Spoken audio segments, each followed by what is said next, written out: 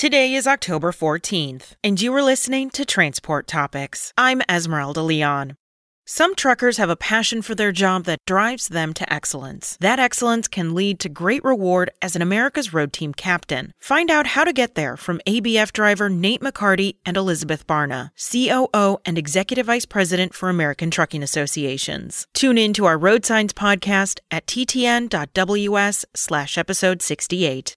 Now let's dive into the day's top stories.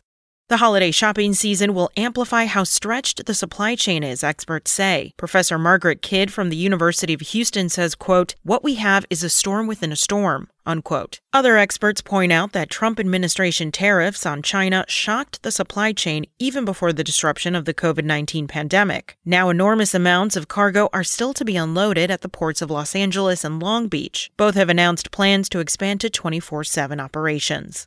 U.S. retail sales of classes 4 through 7 medium-duty commercial vehicles in September revealed a largely flat market compared with a year earlier, WardsAuto.com reported. Sales were 19,873, down 1.9% compared with 20,268 a year earlier.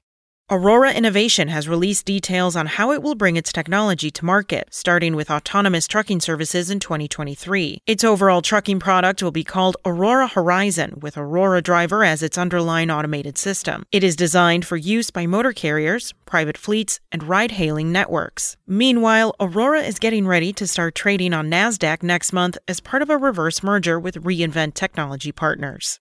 That's it for today. Remember, for all the latest trucking and transportation news, go to the experts at ttnews.com. Spoken Layer.